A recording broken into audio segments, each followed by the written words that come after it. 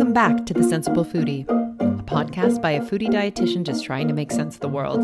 I'm your host, Kate Park. The summer brings with it so many wonderful things. Beach days, vacations, warm weather, and lots of fresh local produce. I'm blessed to live in a green belt and right down the road from a place referred to as the Garden City. Local produce honestly just has a different flavor to it. In my family, you would say you can taste the dirt, which may not seem all that appealing, but for those of us that have eaten carrots fresh out of the backyard, you'll know what I'm talking about. Which brings us to the theme for today, stepping outside the traditional produce box. Modern transportation has made food from around the globe way more accessible, and to many foodies' delights, that means lots of fun exotic treats to try, but a lot of us are missing out on a whole world of foods that we can explore in our own neighborhoods.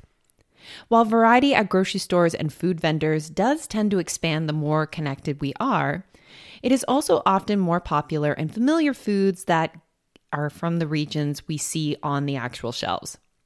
Within many of our favorite foods, such as potatoes, tomatoes, and other vegetables, there are so many varieties we never see on the shelf. For example, did you know there are over 4,000 varieties of potatoes in existence, with the great majority of them originating in Peru? How many of those varieties do you think you've seen over the years?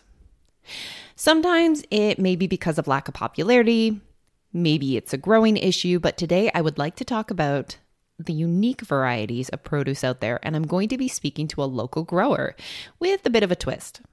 Sarah Smith is a dietitian gone farmer. Specifically, she is one of the owners of Pastel Pumpkins, a pumpkin operation putting colorful pumpkins on people's porches.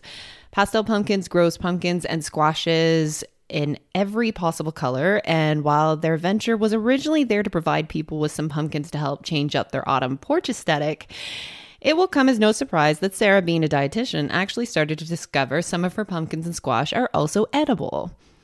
Now, Sarah has been a dietitian for 7 years now and has worked in both a family health team setting, which is where I met her, as well as in the hospital setting. She currently works at a hospital here in Hamilton, helping patients to improve their nutritional status after complex GI surgeries. Although Sarah loves helping her patients recover from surgery, she has a lot of interests outside the hospital. And while she does enjoy living in the city, she often feels called out to the countryside. She grew up on a farm just outside of Hamilton, which has been in her family for 3 generations. She has a fond childhood memory of running through her parents' vegetable gardens, picking up rotten tomatoes, and throwing them at her sister. I mean, who wouldn't love that? Sarah's parents still live at this farm, and this is the location where Pastel Pumpkins was born. Everyone, please welcome Sarah Smith. Welcome, Sarah. Hello, everyone, and hi, Kate.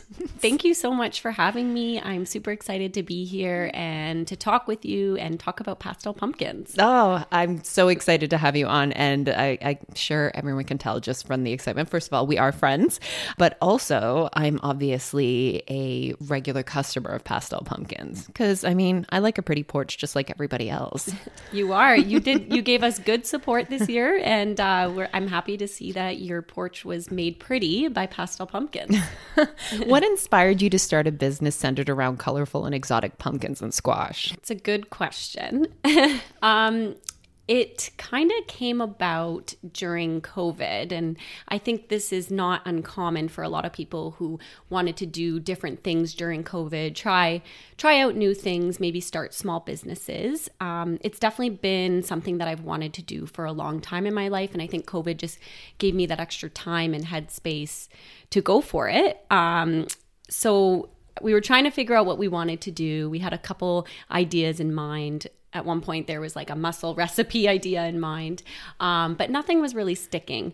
So we went on a little Ontario road trip because you couldn't really travel that much during that time. So in fall of September 2020, we did a road trip through the Blue Mountain area, and we found ourselves walking the streets of Collingwood area and Thornbury area, and just our eyes were catching these front displays of stores and restaurants and coffee shops, and they had this beautiful display of different colored pumpkins that I had never seen before. Specifically, white colored pumpkins and blue colored pumpkins. And it just struck me because I'm like, oh, this is just so nice and different compared to your regular orange sort of jack-o'-lantern pumpkin decor. The ones we all recognize. Exactly. And you associate with fall and Halloween. Mm-hmm. So we were driving home, and of course, in that area, there's tons of sort of farmers markets and things like that. And there was a lot of those pumpkins. So we stopped, got our own supply of colorful pumpkins. At that time, again, just more white and blue. And we came home and set up our whole porch. And we got so many compliments, and people were walking by and noticing them. And I said, why doesn't the lower part of the GTA or Hamilton have these pumpkins in their stores? Like, I think there's something missing. So sure enough, we had the property and at my parents' house, and we were like, let's just try it. Let's see what happens. So we planted them the first year, not expecting that they would fully flourish the way that they did. I think we demolished my parents' tomato plants because we had so much growth. Oh, geez. And then we decided to just post it on Instagram. We didn't have that many followers in the beginning. And then we just had people showing up at the farm, and we were like, I guess this is real. Let's just go for it. And that's kind of how it was born initially. It's always lovely to hear that wonderful things came out of the pandemic for some people. And obviously you found a market down here that nobody had really tapped yet. So congratulations. Thank you. I know I didn't expect it, but I think it was just the perfect setup with having the property already. So it just made sense. Mm-hmm. Now, growing less common varieties, is it harder to find seeds to grow them in general? Surprisingly not. Oh. I found that there are quite a few growers of these seeds, mostly in Canada and Ontario. So you can find local seed growers at Simcoe area, Cooksville area, and then some in the States as well. And so we didn't have any trouble with sourcing our seeds. The biggest issue was if you didn't source them fast enough. So we found that if you go into January and your pumpkin season, you're wanting to plant by May, you have to do it the year before. So essentially right after you have your pumpkin season, September, October, November, you have to buy the seeds because they sell out quite fast. Oh, interesting. Mm-hmm. So do a lot of these squashes and seeds, do they originate locally from here, or are they from somewhere else originally? Most of them are from somewhere else. And this was a surprise to me when I was doing some research on where the seeds come from. A lot of them are from unique parts of the world, such as our Jardale pumpkin, which is more of that bluish, grayish colored pumpkin that we have, which is kind of our signature pumpkin that was the star of our brand initially. That grows in Western Australia. Oh. In a small town called Jardale. And another example is a pumpkin that's kind of like a Cinderella type pumpkin. It looks like the classic Cinderella pumpkin, orange pumpkin, or more red, and it's ribbed. That's from a part of France called Musée de Provence. Yeah, so kind of cool. And there's another one from New York that resembles like a wheel of cheese, and it's called Long Island cheese. It's actually called cheese, like cheese in the name? Yes, it's called Long Island cheese pumpkin. I can't say that it resembles any taste of cheese, but it definitely looks like a wheel of cheese, just more ribbed. Yes, we mentioned at the beginning that some of your pumpkins are edible. Have you tried them yourself? I have tried them. I can't say I have cooked with them. So I have to be honest, I haven't personally cooked with them because pumpkin season just wipes you right out. Mm-hmm. You don't have time to even really cook for yourself. I mean, pumpkins. Yes. Yeah. Just you're surrounded by pumpkins the entire time. But thankfully we stayed up, like we were doing the selling at my parents' farm right where we grew them. And thankfully my mom was very helpful. She cooked a lot of meals for us during pumpkin season. So for almost 2 weeks straight, we didn't really have to worry about cooking. Oh, that's a nice bonus. Very nice bonus. She's a nice lady. Now, last year I did try eating one of them that you told me was safe. I was super, yes. I couldn't believe how weirdly nervous I was because I felt like I was eating a plant from another planet. Because do you remember the name of the one that I tried? You tried I think you tried the Jardale one, and then you tried another one that's kind of like a rusty color. The rusty color is the one I definitely ate. Yes. I can't remember the name of it. I'm trying to think of the name. It's right on the tip of my tongue. I'll think about it. That's okay. I roasted it. I tried to treat it like a butternut squash, and it was sweet like a butternut squash, but it was definitely grittier. Like in my brain, I only assumed it must have higher fiber, because I was like, I can like feel the texture of this, which I mean was tolerable, but I can't say it was pleasant necessarily. Yeah, it wasn't probably as sweet as, say, a butternut squash or a buttercup squash maybe. Which is probably why those are so much more popular, right? People are drawn to those sweeter, kind of smoother textures. But it was still interesting to eat, and I didn't get sick, which was nice. So a good bonus. We guarantee no sickness from the pumpkins. No, for sure. However, a lot of people are going to be using your pumpkins as decorations. So I guess the question I have is, would the pumpkin be safe to eat after it's been sitting outside or inside as a decoration? Yeah. So as long as there's no open parts of there's no pores or sort of slashes in the skin on the outside of the pumpkin, and it's still pretty hard and firm, the skin, you can eat it no problem if you've stored it outside or you stored it inside. As long as everything's intact and firm to touch, you can definitely eat it. I mean, it's like any traditional pumpkin. If it's solid, it stays for a really long time. It's the reason we don't eat jack-o'-lanterns, because like once you've scooped them out and you've exposed it to the air, it starts to rot and ferment, which is how you end up with drunk squirrels on your lawn. 2 days after Halloween. 2 days after Halloween. But for most people, I don't think people realize how long those types of vegetables actually store for. Yeah, I think we had ours up until the first snowfall, end of November, on our porch. We didn't get rid of them. So they definitely last a long time. Some of them we were disposing of them just in the green bin, even though they were still okay. Yeah, so they definitely last a long time. Now, you may not be able to answer this question, but I'm curious, in your own research, is there any significant nutritional difference between the less common squashes that are edible versus, like, say, the traditional ones we see in the grocery store or markets? Yeah. Based on what I've learned so far, just growing the different unique varieties of these pumpkins, there isn't a huge difference in the nutritional value between your classic butternut squash or buttercup squash. They're both really great sources of vitamin A. I think 1 cup of butternut squash and even 1 cup of pumpkin provides 50% of your vitamin A needs that you need for a day. Yes. That's pretty good. Yeah, it's incredible. And of course, a good source of fiber and a heartier or richer source of fiber that you would get from some other vegetables like zucchini, cucumber, salad greens, things like that. So definitely something that keeps you fuller for longer.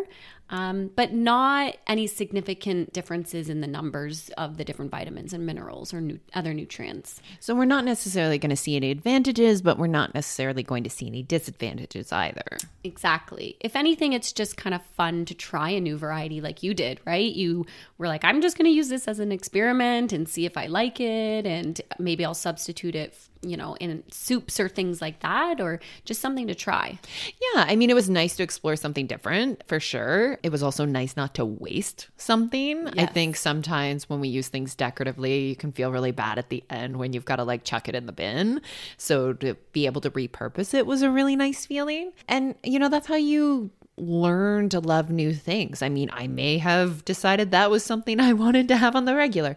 I don't think it is. Fair enough. But I mean, I would definitely, if I buy another one of those, I would definitely cook it up afterwards just so that there's less plant waste. Yep. Which I think is great because it was still enjoyable. Since we are 2 dietitians sitting here, I think it's only fair we kind of shift over and talk a bit about nutrition. But in your opinion, what are some of the benefits of including more diverse types of vegetables in our meals? Because I know how I feel about it and why I have so many patients that are always bragging about it. Like, oh, I only eat the green vegetables. And I'm like, oh, I know why that bothers me and why I want diversity. But in your words, why do you like to see diversity in people's vegetable picks? Yeah, I feel like there's so much to say, which you probably can like rhyme off 5 things off the top of your head because this is just so common in our shared patient population. But no, I totally agree. I think when you don't have as much diversity in the types of vegetables and fruits in your diet, you're not only missing out on certain important nutrients, like if you're not having a lot of orange vegetables or fruit, you're not getting as much of that vitamin A or the vitamin C. And you're not getting, if you're not having a lot of like purple or sort of the deeper colored vegetables, you're not getting as much antioxidants. So I think just overall getting a good variety, you're going to be able to open up your window of lots of different vitamins and minerals. Yeah, I think that's definitely a big part of it. And I've always said that Mother Nature color coordinated our food for a reason. Different colors give it different benefits. It's like your multivitamins. Exactly. Nobody seems to have qualms about eating those multicolored Gummies. And yet, if we just ate a greater color variety, we may not even require those necessarily unless we have specific health conditions that warrant it, right? So that diversity is really important for that. And I think it goes beyond sort of health benefits. Like I think even from a curiosity and creative spark that is really good for our mental health, just being able to explore, different types of vegetables that may come from different cultures, and you're learning to cook these different vegetables in different ways that you might not normally do. So I think expanding your palate for different vegetables as well as your curiosity, there's lots of health benefits, but I think it's just something fun to do and try.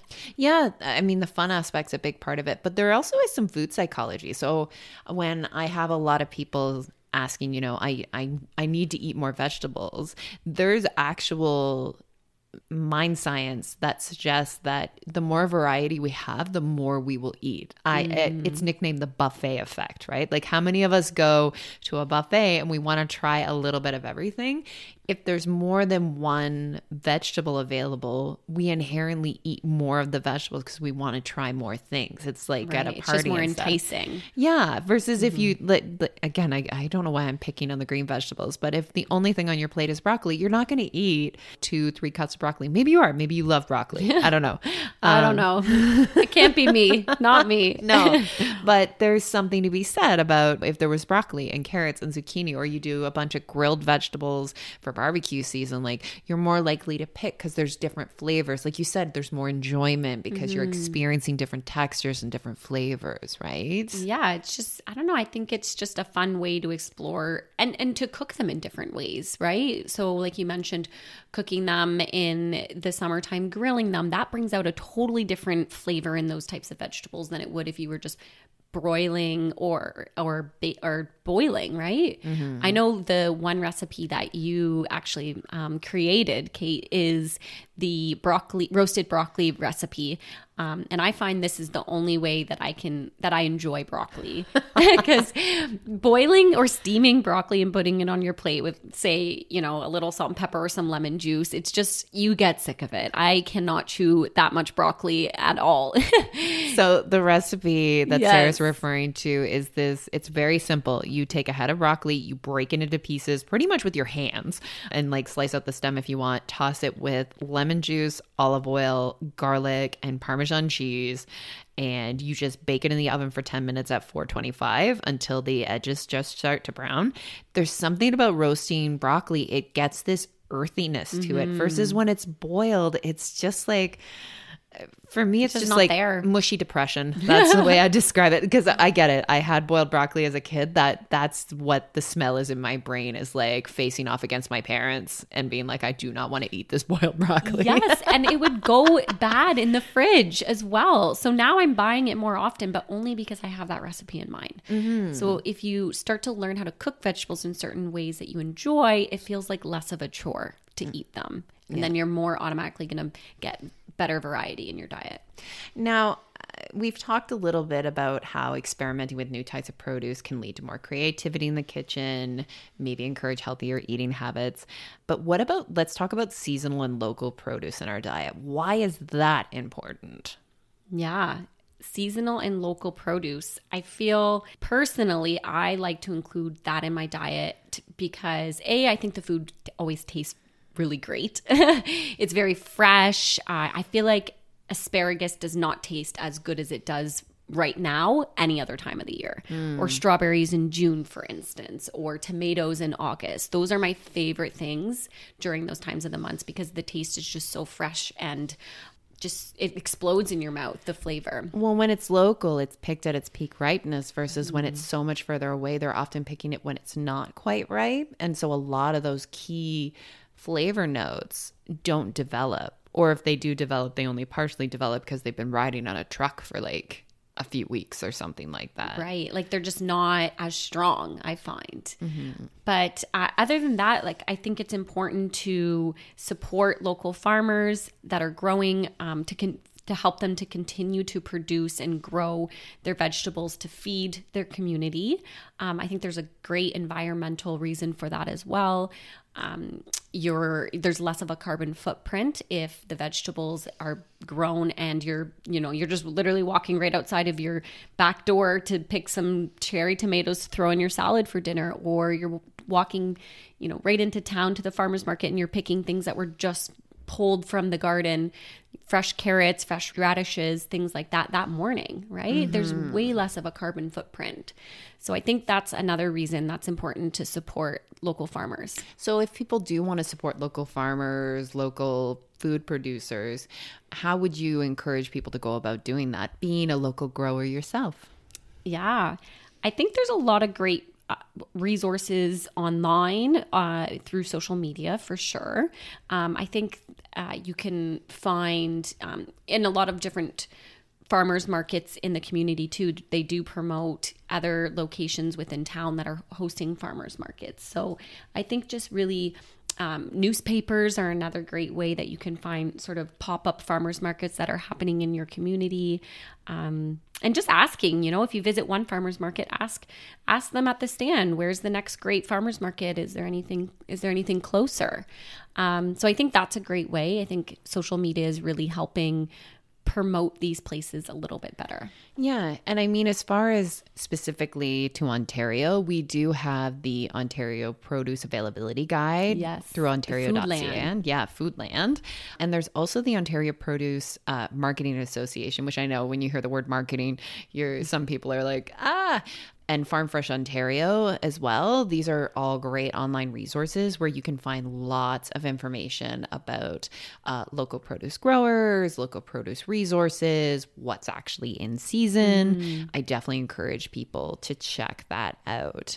Since you're on here about your pumpkins though, do you have any recipes that you could recommend for people if they want to use your pumpkins afterwards? I know I talked about how I kind of roasted a butternut squash with some olive oil and a little salt and pepper, but do you have any other suggestions of ways they could use up some of those edible pumpkins after they're done featuring them on their porches? Yeah, we did do a little bit of a pair. We paired up with one of our good friends that owns a company called Millie's Sweets.